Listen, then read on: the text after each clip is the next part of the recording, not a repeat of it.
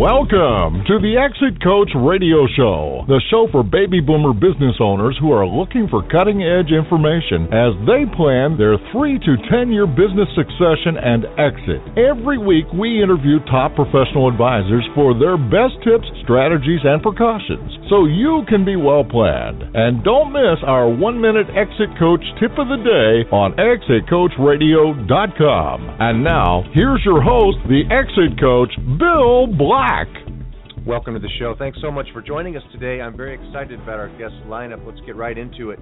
My first guest is Skip Weissman, and Skip is joining us from Weissman Success Resources, Inc. He is a workplace communications expert, and he's in the business of improving workplace communication so that small business owners can create a more positive, productive, and profitable company. We're going to talk about how communication is killing company profits in small businesses. Skip, thanks very much for joining us, and welcome to the show.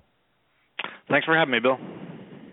Skip, I'm intrigued by the title that we're going to be talking about, how communication's killing company profits, and I want to get right into that. But first, tell us a little bit about you and your background and how you started Weissman Success Resources.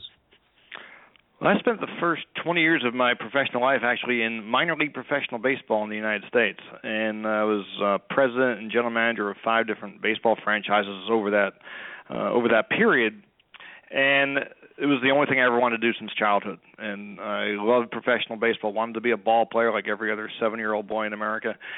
Realized at an early age I couldn't play the game at that level, and decided to get into some career that would keep me close to the ballpark. And I was able to do that for 20 years, and ran some really successful minor league operations. In the last stop I was at, we built a 4,500 seat baseball stadium in 71 days to open up a brand new market just north of Manhattan and about 65 miles north of New York City. And we were the toast of the town. We created tremendous success and enthusiasm in our community. I ran that team for 8 years and decided after 20 years in baseball I wanted to do something else with my life, and didn't want to be tied to a baseball stadium or a baseball schedule for half a year, which is what I was, and decided to look back at my career and figured what I did well, and that was building small businesses and building great teams in small businesses to get great things done. And I thought I could help other organizations do the same, and I started that in 2002. Wow, that's fascinating. That sounds like a whole different interview unto itself, and it'd be fascinating to hear. I bet you have some good stories, yeah. But now, right now, you typically work with small businesses between 6 and 60 employees. So why do you focus on that marketplace? What do you love about that market? A couple of things. One, that's what I grew up in. That's my baseball background was a small business. We had at one time, I think the smallest organization I worked with as the president and CEO there was 3 of us running the whole team for a year, and I think my biggest full-time staff was about 15.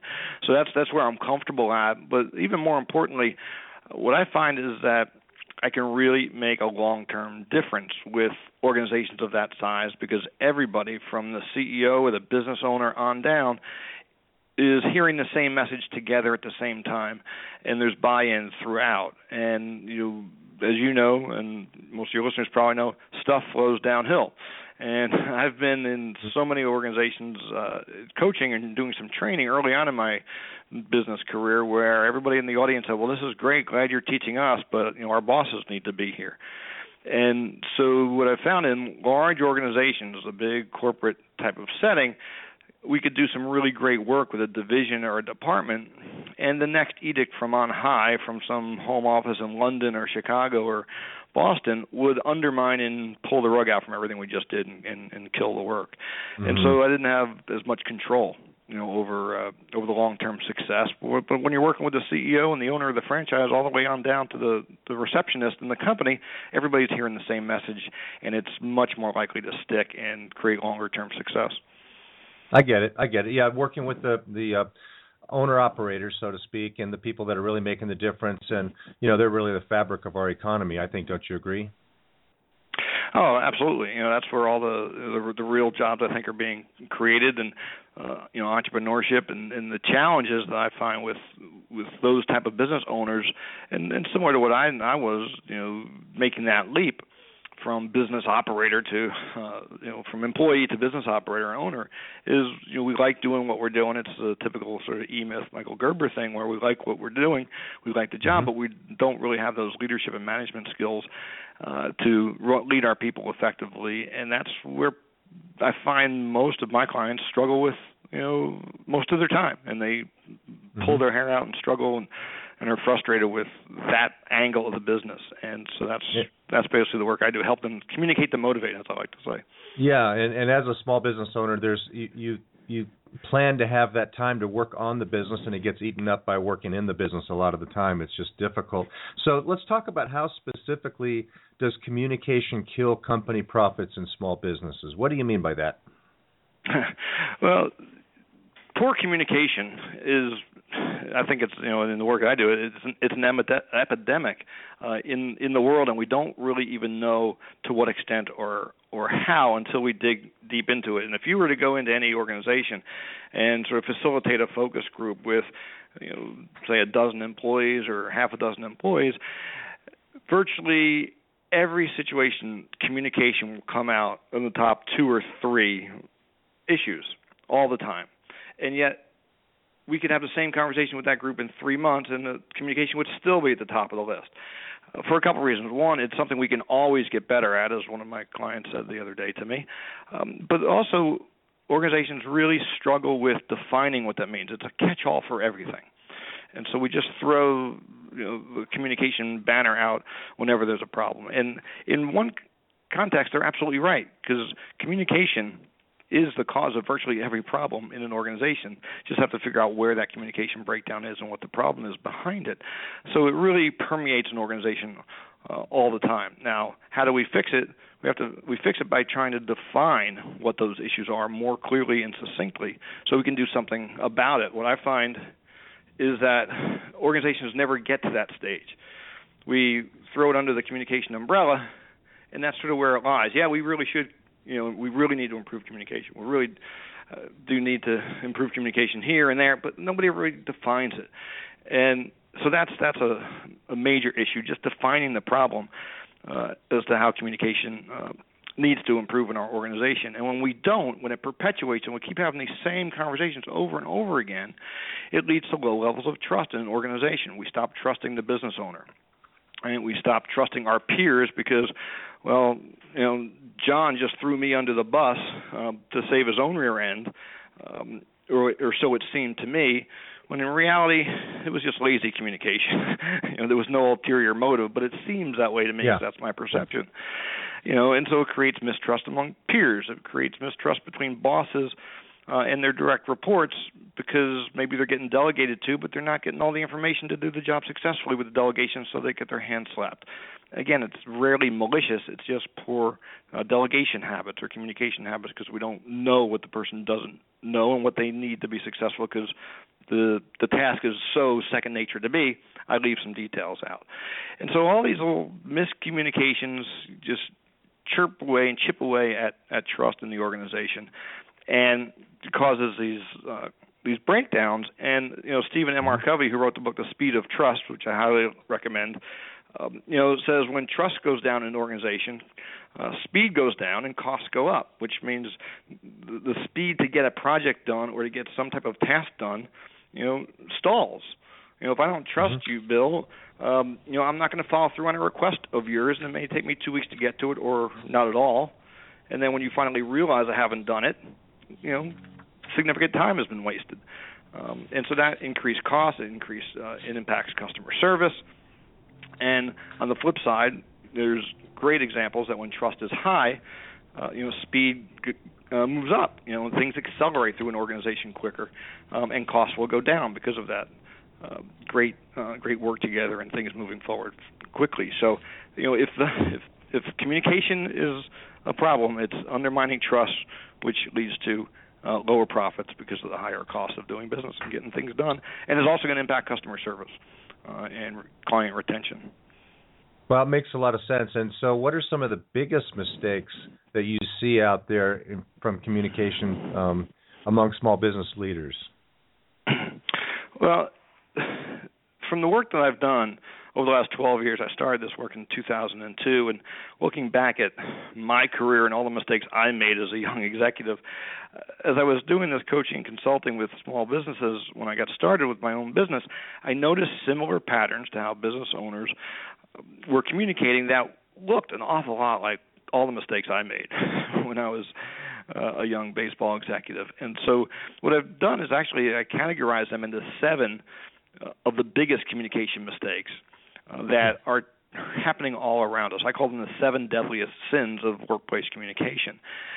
And within those 7 are 3 that interact in a kind of a unique, interesting way to undermine performance in an organization. And so I'm going to share these 3, which is one is a lack of specificity. This is a vague communication. And again, it's rarely malicious. Usually it's just lazy communication habits, so we don't realize the level of specificity needed in a communication. And so we're nonspecific, and it causes a lack of clarity. The lack of clarity, again, slows things down. We make assumptions. We expect people to be mind readers. I give you a direction bill and I need something from you, and I say, well, just get that back to me as soon as possible. Well, what does as soon as possible mean? Not much. Right? We have different expectations for that. Causes a huge breakdown. And when you apply that to performance management and managing people's performance to move things forward effectively and to build a high-performing team, non-specific communication leads to a lack of clarity and confusion and mind reading, and it just stifles people. Now, that's a problem when it comes time for giving somebody feedback, because it's interesting. The clients that I've interviewed after my work, they come back to me and they say, the problem I was having is even though I wanted to give this person feedback on their performance, I wasn't sure I was doing the best I could do giving them the information they needed or set my expectations clearly enough at the beginning. And so I would hold off on giving them feedback. I would procrastinate on giving them feedback because I didn't feel like I had the foundation or the fundamentals to do that. It was going to become a very contentious conversation, so I put it off. And so the second biggest mistake we make is putting off those conversations, which I call lack of immediacy. All right, so there's a lack of immediacy in the performance feedback conversation. And the third one is a lack of directness and candor, which is somewhat related to the specificity model, but it's more, even more specific and direct in that we don't give people direct, candid feedback as to what's going on and what we need from them or what our performance expectations are. And so when we're not direct and candid, we beat around the bush, we throw out flares and hope people get it and get our meaning, and again, more mind reading here, but we have a lack of directness and candor in those situations because of the lack of specificity, and we can't give people direct, candid feedback, so we procrastinate on it.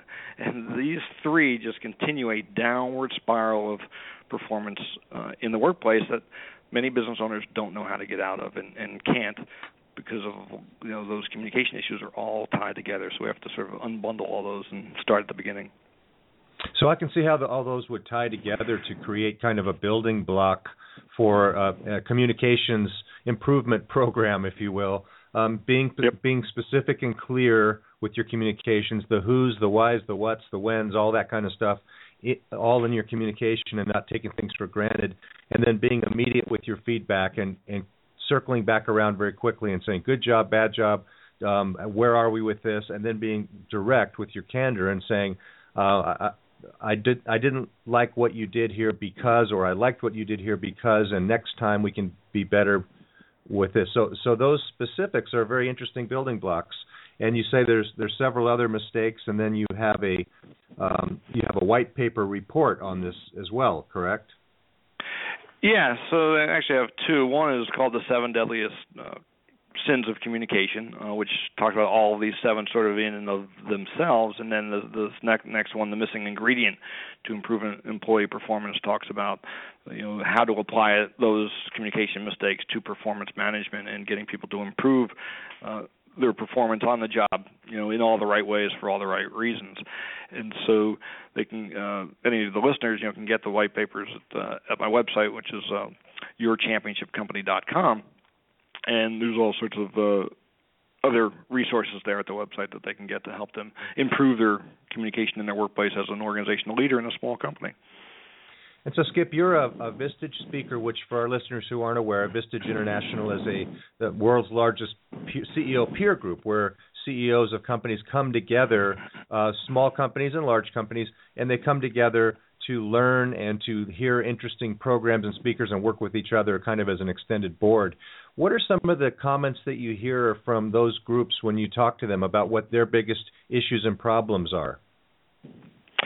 It all comes back to those 7 communication mistakes going back in their work environment.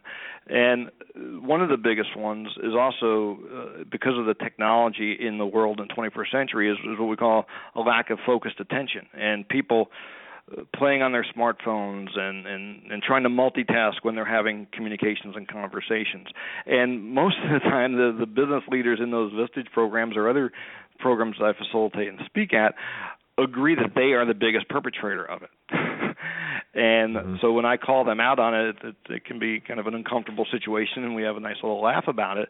But again, business leaders at that level, have to model the behaviors they want. And so if their employees are not providing full attention in meetings or trying to multitask or whatever, they really have to look inside at themselves and say, what behaviors are you modeling, and how are you projecting what the expectations are for behaviors in the workplace, and model that behavior by, giving people focused attention. And if you can't in the moment, schedule another time, because you're really devaluing somebody by trying to multitask when you're communicating with them. So that's the other 4th biggest communication sin there, is a lack of focused attention and trying to multitask when you're communicating with somebody. And it's big in in our society for the 21st century with technology.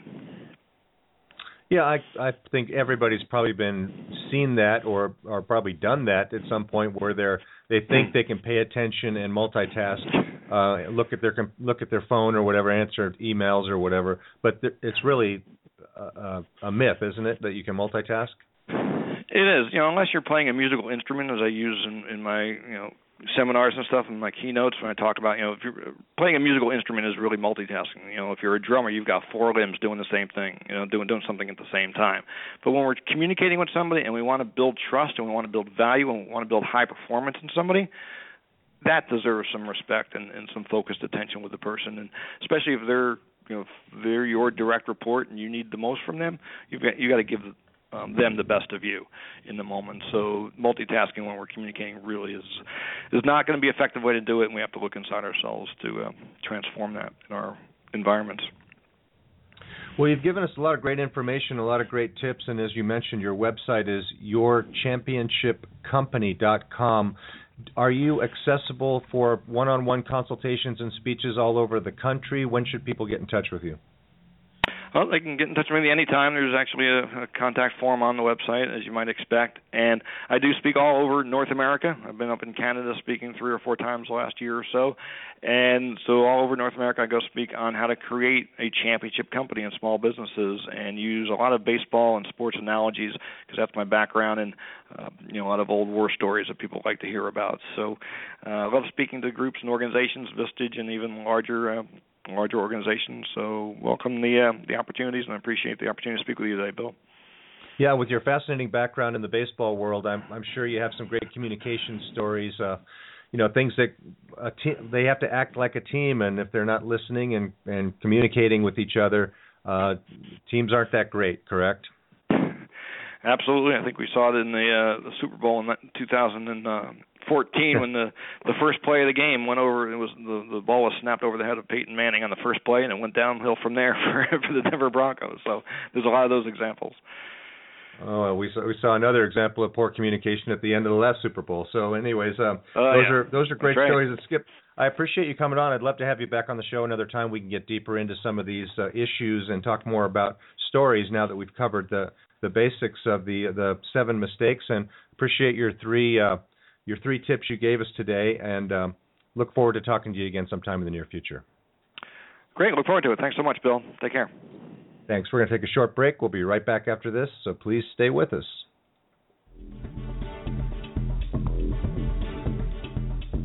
Business owners, if you came back from lunch and there was a resignation letter on your desk, Which employee would you really not want it to be from? What are you doing to prevent this from happening? At Exit and Retirement Strategies, we design plans that attract, motivate, and retain key employees. For a free consultation, call Bill Black, the Exit Coach, at 866-370-3774. Call today. Does thinking about what will happen to your business if you're gone keep you awake at night? Will you get the price you need from your business to carry you through retirement? The BEI Network of Exit Planning Professionals is the world's leading advisor network with the power to help business owners transition out of business on their own timeline and terms. Ask your most trusted advisor to create a BEI plan for you, or visit us at exitplanning.com. That's exitplanning.com. Thank you for listening to Exit Coach Radio.